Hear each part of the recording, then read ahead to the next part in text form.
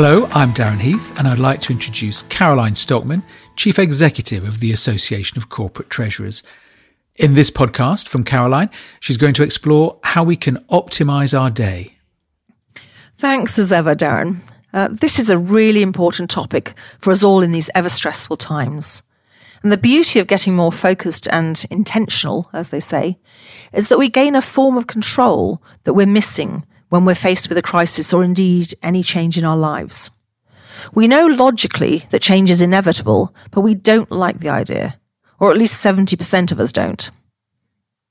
And that's a big number when you suddenly get a shock or a black swan in the system. We dread the uncertainty that a crisis brings, and we start to struggle, and our performance at work suffers, and our relationships at home are also in difficulty often. But by bringing in some form of certainty, at the very least around how we go about our day and our work, we're able to push back against the consequences of uncertainty to a great extent. Many of you may have seen the video of the guy filling the jar with golf balls and asking his students whether the jar is full, to which they answer yes.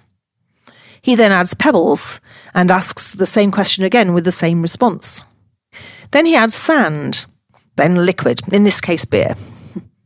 He says if we imagine the golf balls as our priorities in life, family, friends, health, passions, and one of which may actually be work for some of us, then we can see that if we start with them, we can fill our jar to the optimum.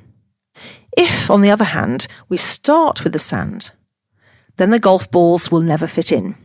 For me, this really applies in real life, that if I start with the big things, my priorities, then everything else magically fits in somehow.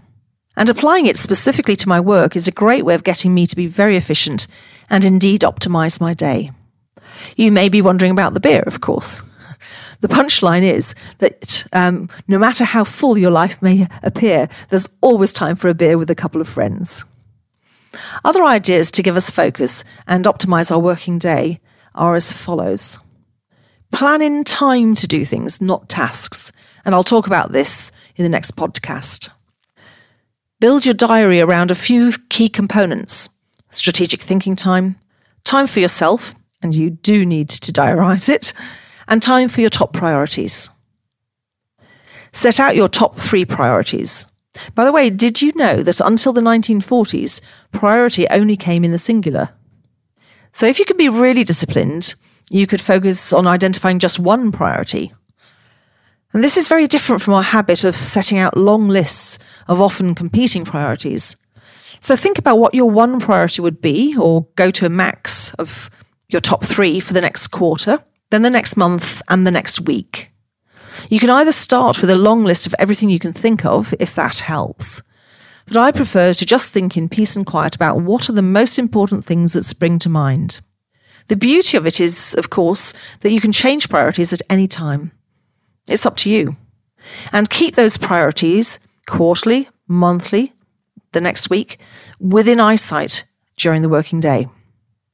Switch off all notifications, of course, and get the phone out of the bedroom. And when you do open your email, then set a time and deal with as much as you can in that time. Deal with things as you open them, and resist the temptation to leave them until later as a too hard to deal with now.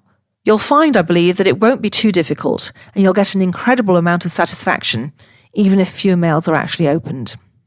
Read the book, The One Thing, by Gary Keller and Jay Papasan, and consider how you can, at any time of the day, week or month, be starting the day with the thing you really need to attend to.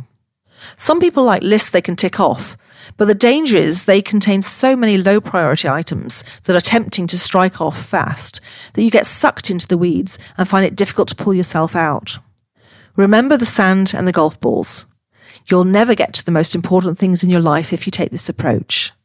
And similarly, with the phone out of the bedroom, if the first thing you do in the morning is look at your phone and check your emails, then you're already allowing other people to rule your life, your day, and your priorities.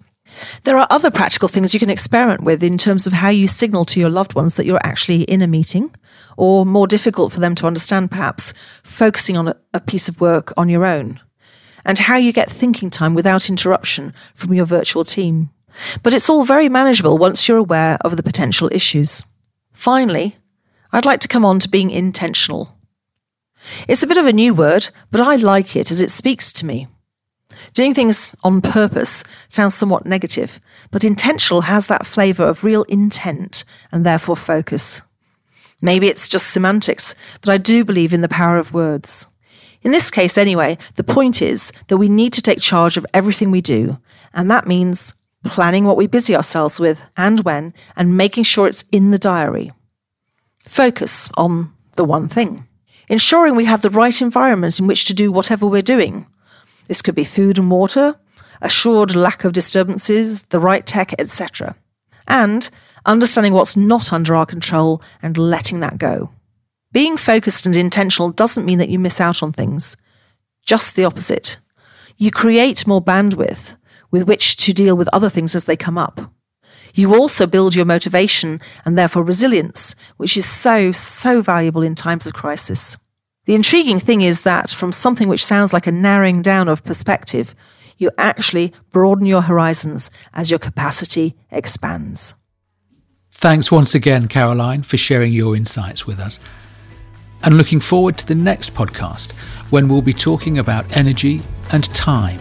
But until then, it's goodbye from Caroline and from me, and thank you for listening.